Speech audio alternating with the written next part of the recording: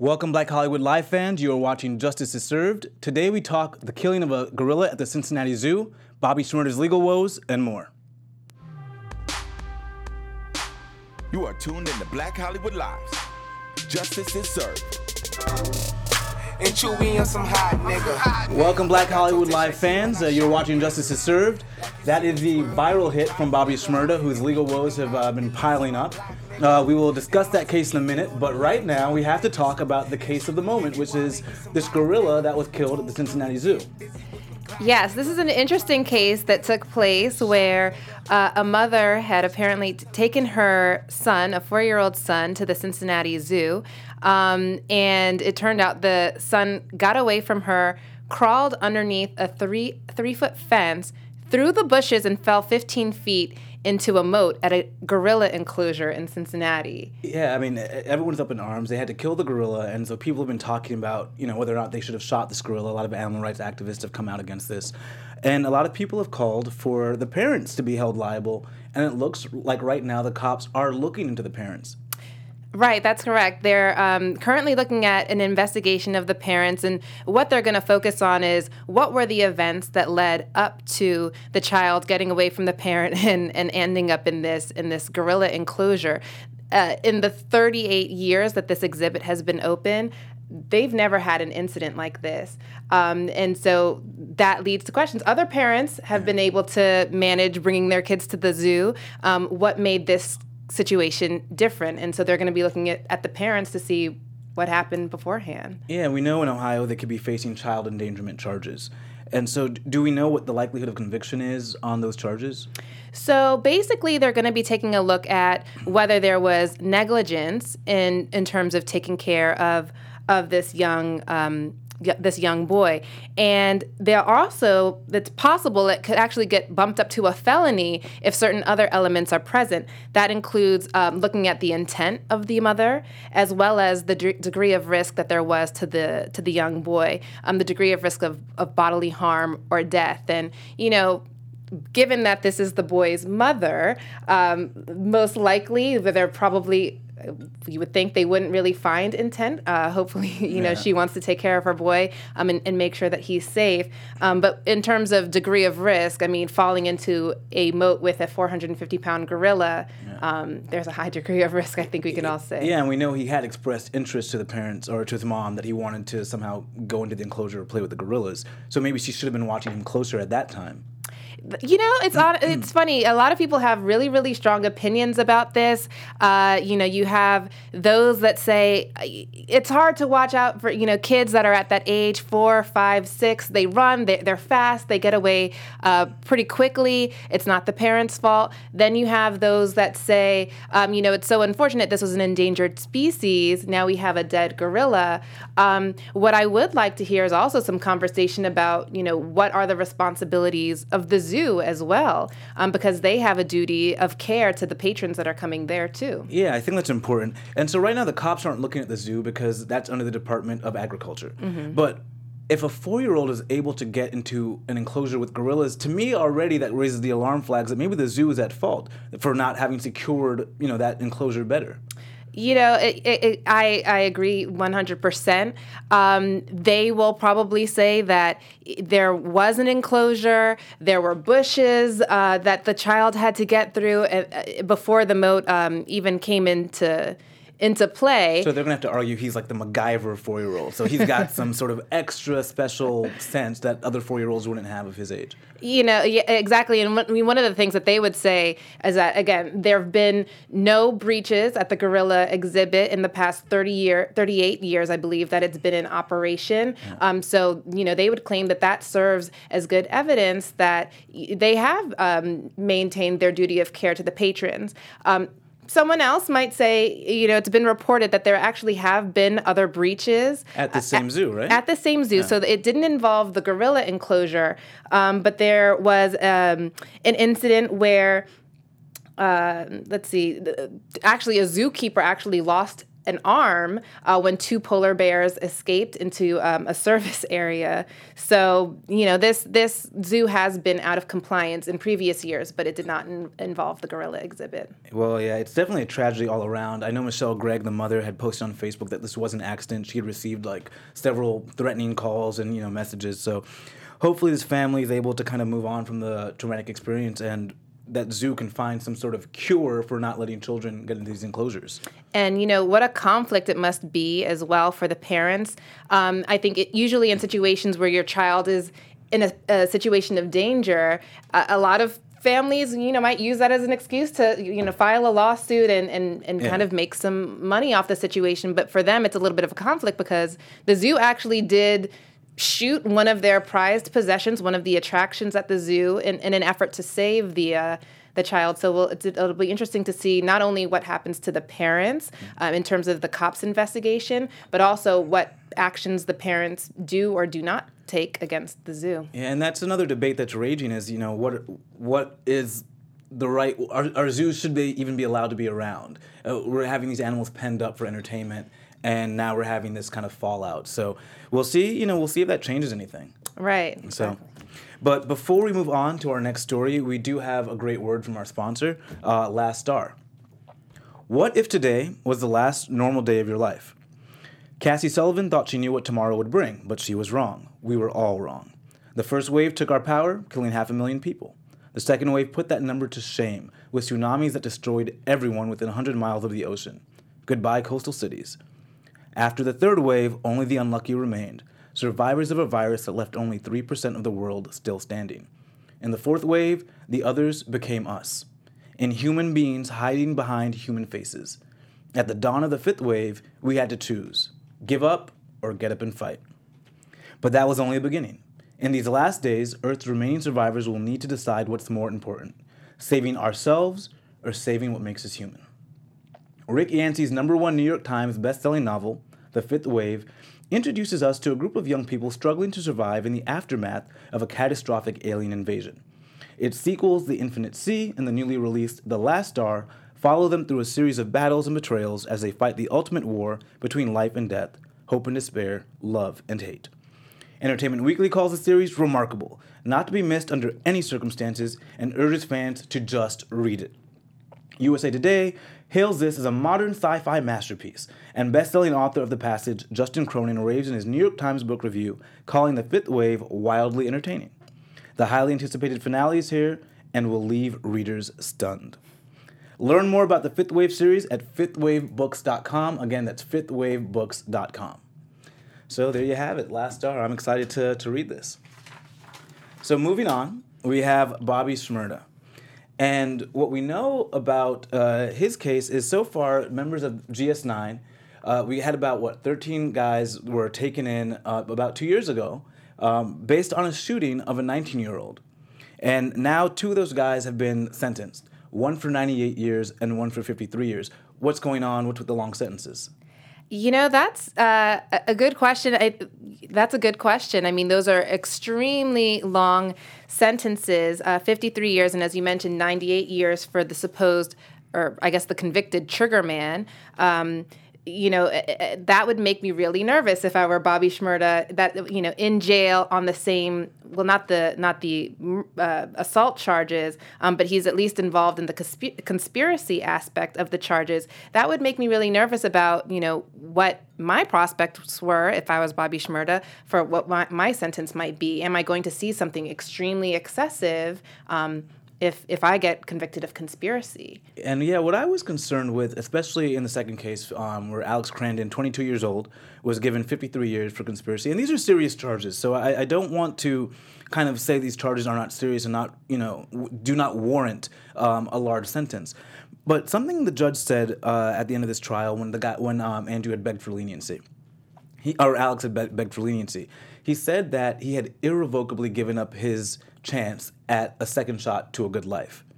And I thought that was troublesome because I think jail should be rehabilitative. So I'm not saying this guy should get a year in jail, but maybe you give him 30 years, maybe you give him 35, 40 years. He comes out with at least some shot at having been rehabilitated, being able to be a productive member of society. What do you think about that judge's sentiments? Yeah, some people take different points of views. That jail and the criminal process has various methods to use. So some might say that, the purpose of that is to, there's a rehabilitative aspect to it. Some say that you have to be really stringent in terms of being preventative in the first place. And that seems like the side that this judge landed on, giving a 53-year sentence for Alex Crandon and giving a 98-year sentence for Rashid Darasan. It seems to me that he kind of wants to throw the book at these folks.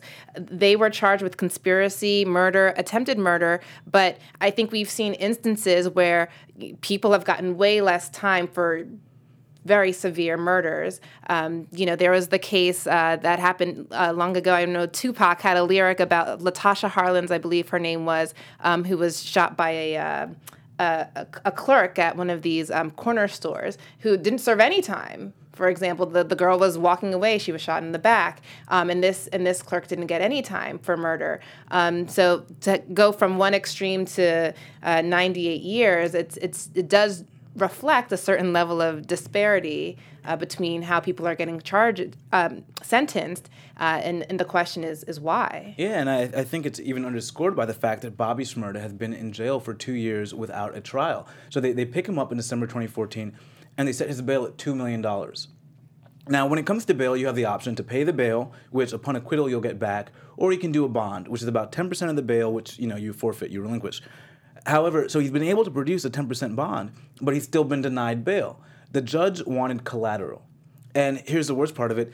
One of the most recent bail hearings, his aunt offered the collateral, and he still was rejected. So what do you think is going on here? That's a good question. It's hard to say.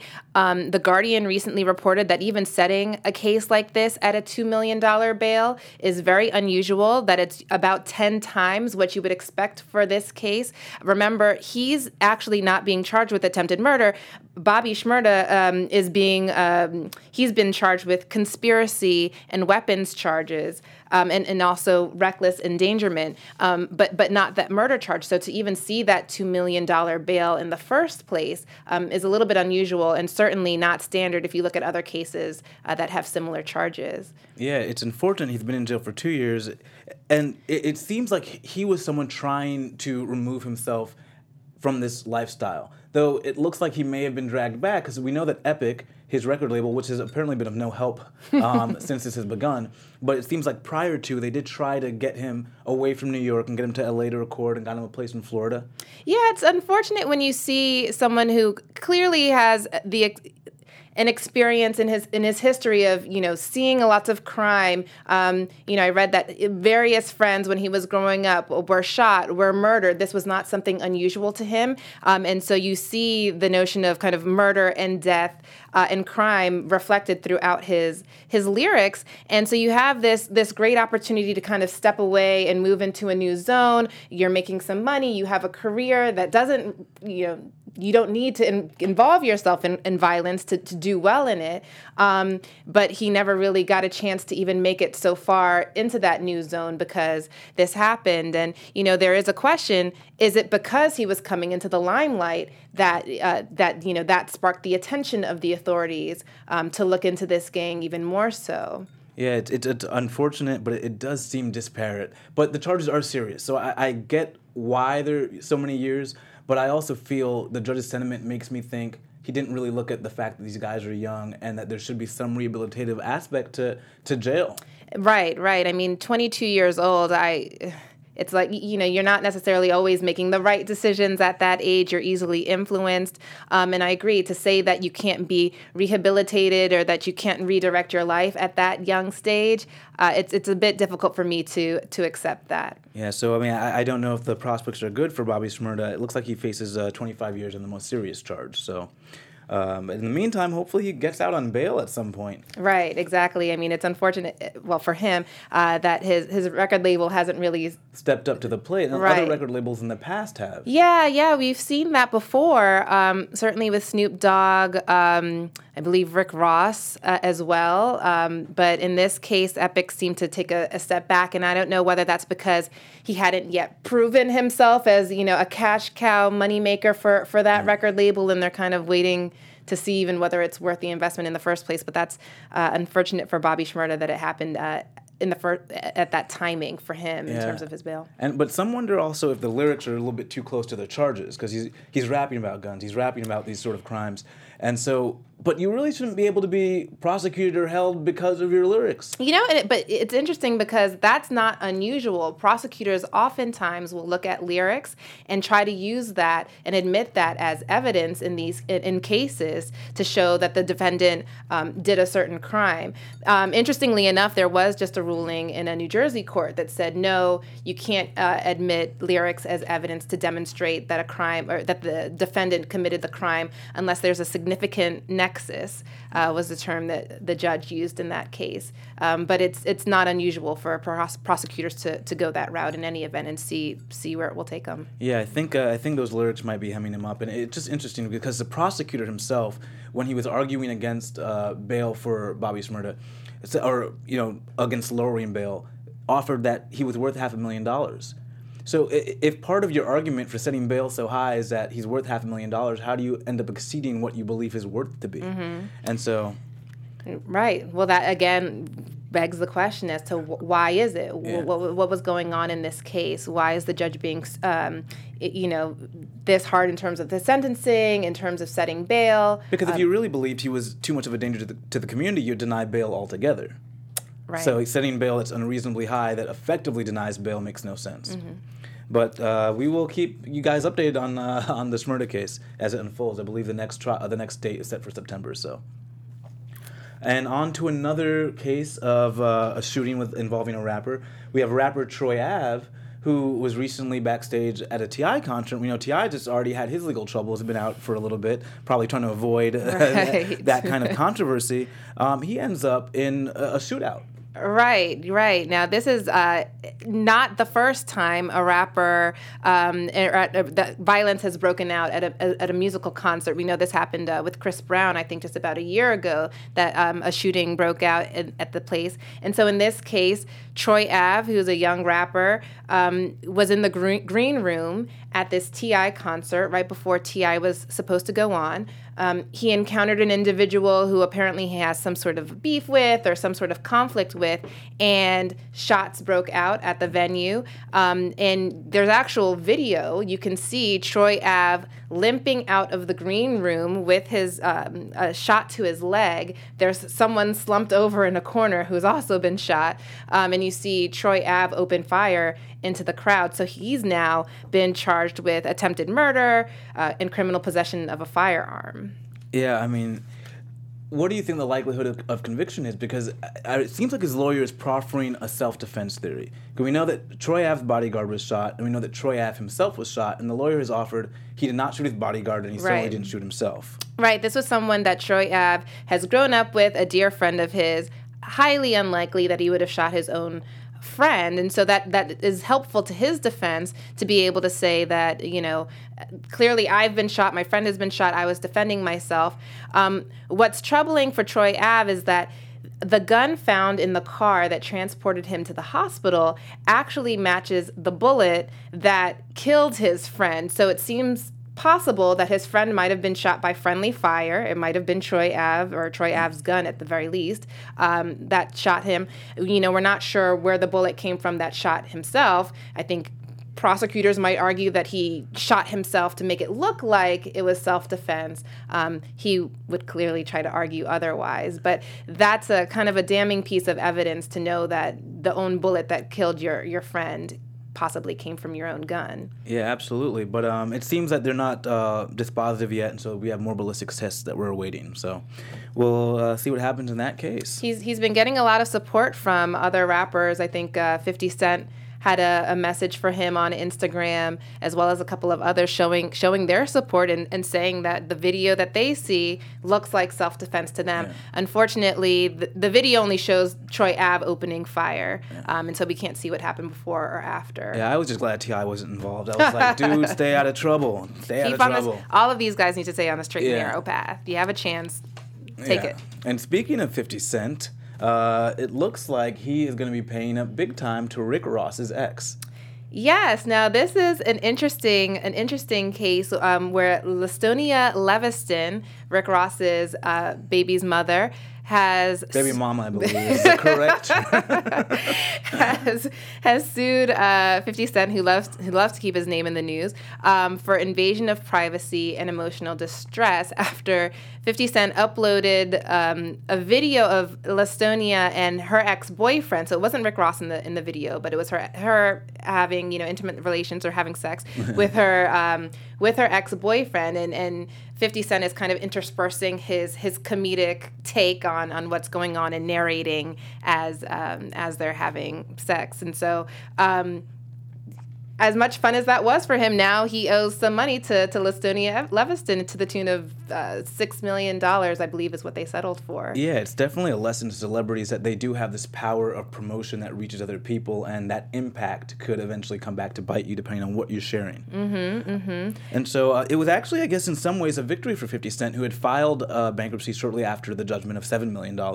And so now if he pays this within 30 days, he gets to pay $6 million, but if he doesn't pay it within 30 days, the full $7 million gets reinstated. Right. So he has at least a little bit of a discount for paying up front. So hopefully he takes advantage of that opportunity and doesn't get stuck with a bigger bill given his current financial woes. Yeah, well, judging from Instagram, I think he's got the money. So he's been pictures of stacks and stacks and stacks. So let's hope it's not too much of a bite out of his pocket. Now we move on to San Francisco. And this is a case where I said, finally. We get Police Chief Greg Suhr finally steps down. San Francisco had so many scandals in that police department. We had the two Twitter scandals, or the two texting scandals, and now we also had the 8 fatal shootings in 2 years? Right. No, it's really been an unfortunate circumstance for the community of San Francisco. There have been 8 fatal shootings just in the past 2 years, all involving unarmed minorities. So that's one thing that was a big concern to the community, was that why is it always, first off, minorities that are involved in these fatal shootings, and even worse when you find out that these are unarmed individuals who are being taken down. And initially, Police Chief Suhr actually had the support of the mayor, but it seems that after this 8th shooting, the mayor kind of withdrew his support and felt that, this is the last straw. We need to see some reorganization happen in the department. Yeah, I would have thought after the Mario Woods shooting, if we remember, this guy was shot, 20 plus times? And many of the officers said he was moving in their direction, but then cell phone video appeared to show, or different videos appeared to show the opposite. And so already, mired in scandal, and then after the texting scandals, derogatory comments about blacks and Latinos and people of the LGBT community, I really thought he would have been gone a long time ago. But it's nice to see that the mayor finally did something here. Right, and I think at least the good thing that's going to come from this is that there is going to be reform to that department.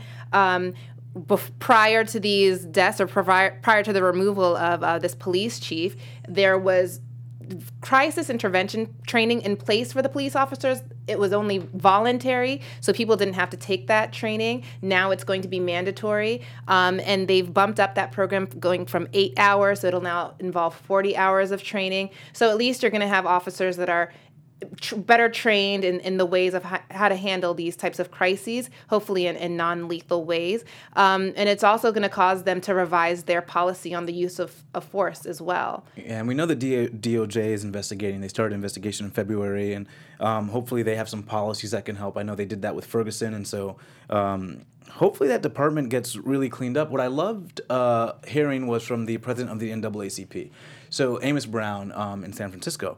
And he refused to vilify Greg Suhr. He said Greg Suhr as a person, as a man, is a decent man, but the problem is a cultural, systemic issue in that police department.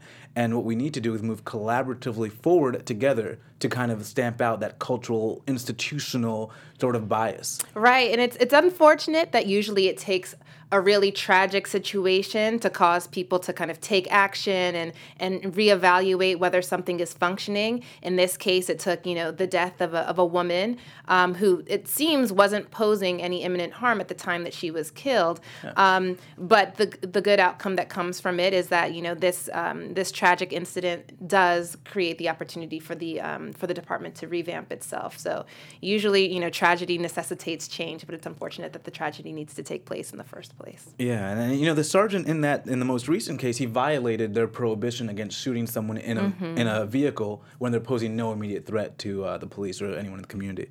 And so it was just unfortunate to see protocol being broken and this happening over and over again in San Francisco. So hopefully they can move forward and we'll do so collaboratively and, maybe create a better police department. All right, and hopefully work in connection with the community to create a better relationship in the first place. Yeah. So, well, as we know, moving on, California is like marijuana town.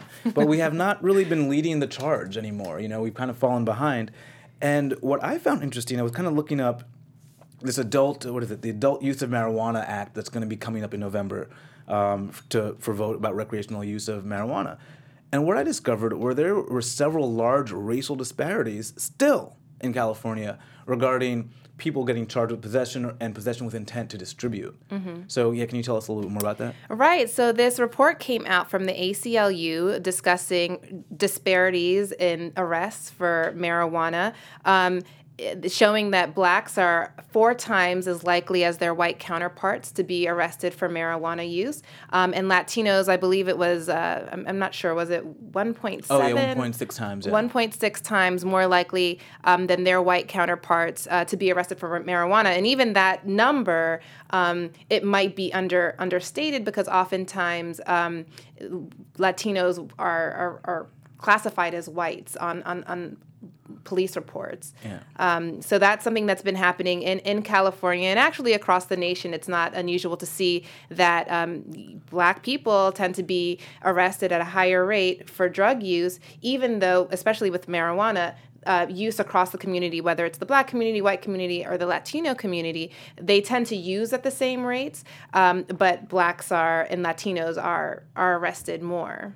Yeah, and what I didn't realize was how easy it was to bump this up to a felony. So essentially, it looks like in 2011, Arnold Schwarzenegger, the then governor, made these infractions like almost a traffic ticket. You pay a fine, you go. You don't have to even go to jail or anything of that nature.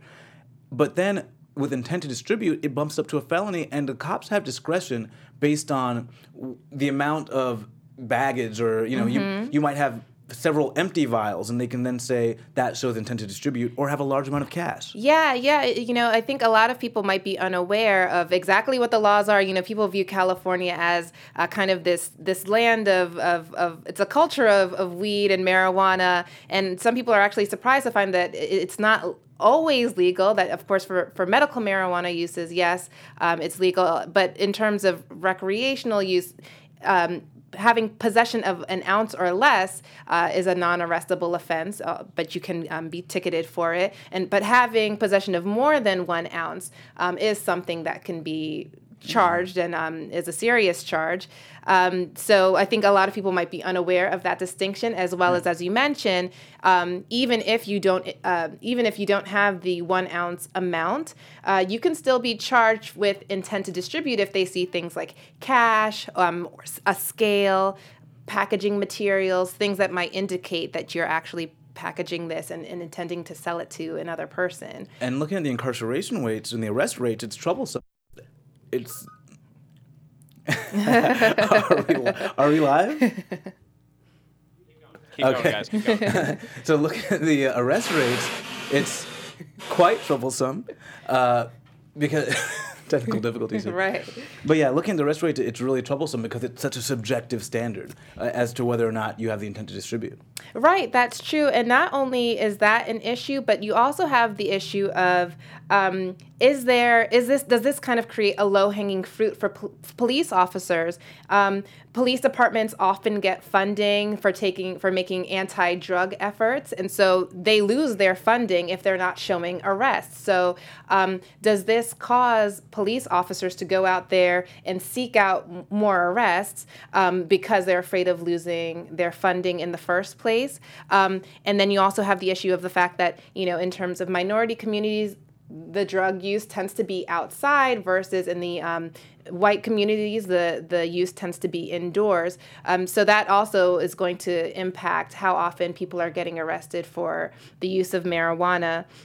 And then you also have the issue of whether because it's now only, instead of being a misdemeanor, it's now an infraction, as you said, similar to a ticket. So does that cause police officers to, again, be more active in terms of their arrest because there's less paperwork involved? It shows that they're working the streets, things of that nature.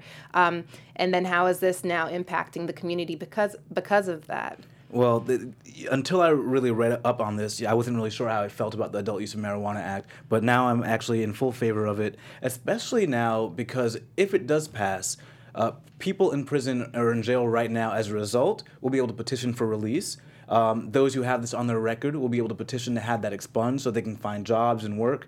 And if it's made recreational, those who have this passed are able to actually enter the marijuana industry and open up dispensaries and open up grow houses and, kind of contribute to, I guess, where they might have an expertise. Right. I mean, we know that arresting and incarcerating individuals for these drug offenses has a significant impact on Black communities and Latino communities in a way that it hasn't affected others. We already know that arrest rates are higher in Black communities than they are in white communities. We also know that sentences for Black offenders versus white offenders are higher. And so what you have happen when they do get released, that impacts, depending on the level of the crime, that impacts whether they're eligible for public housing, whether they're eligible for student loans, educational grants, whether they're eligible for even certain jobs, things of that nature that really impact their ability to reintegrate into society in the first place. So that disparity that you're seeing in arrest rates for Blacks and Latinos, it doesn't only influence the prison pipeline, but it also impacts communities upon their release. But I think it's great that the Adult Use of Marijuana Act can potentially mitigate some of the effects that we've seen over the course of the years. Yeah, it's been awful. It's really been not a war on drugs, but a war on communities, and I think that's what we've seen so far.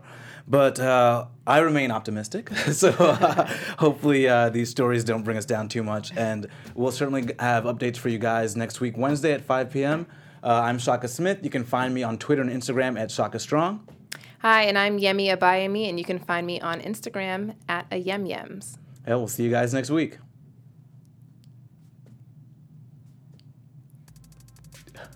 From executives Kevin Undergaro, Dario Kristen, Tiana Hobson, and the entire BHL staff, we would like to thank you for supporting Black Hollywood Live, the first online broadcast network dedicated to African American entertainment. For questions and comments, contact us. info@blackhollywoodlive.com. Like us on Facebook, tweet us, or Instagram us at BHL Online. And I am the official voice of Black Hollywood Live, Scipio. Instagram me at KingXOBay. Thanks for tuning in. Hollywood redefined. The views expressed here are those of the host only and do not necessarily reflect the views of BHL or its owners or principals.